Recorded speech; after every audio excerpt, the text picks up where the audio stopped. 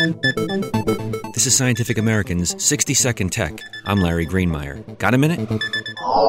Facial recognition systems match a face at, for example, an airport or border crossing with a photo and identity on file. Now, Taiwan inventor Mu Chi-sung thinks that this stealthy technology could also be used with other potentially uncooperative individuals. His cats. Sung adapted facial recognition so it could be part of his Bistro smart cat feeder. Bistro features food and water dishes inside a clear plastic enclosure big enough for a cat to slip its head in. Sensors measure how much the cat consumes. Bistro's target is multicat households, so a camera studies the cat's face to determine which feline is feeding.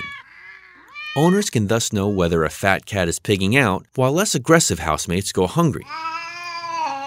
Sung created an Indiegogo campaign to crowdfund Bistro production, hoping to make them available starting next March.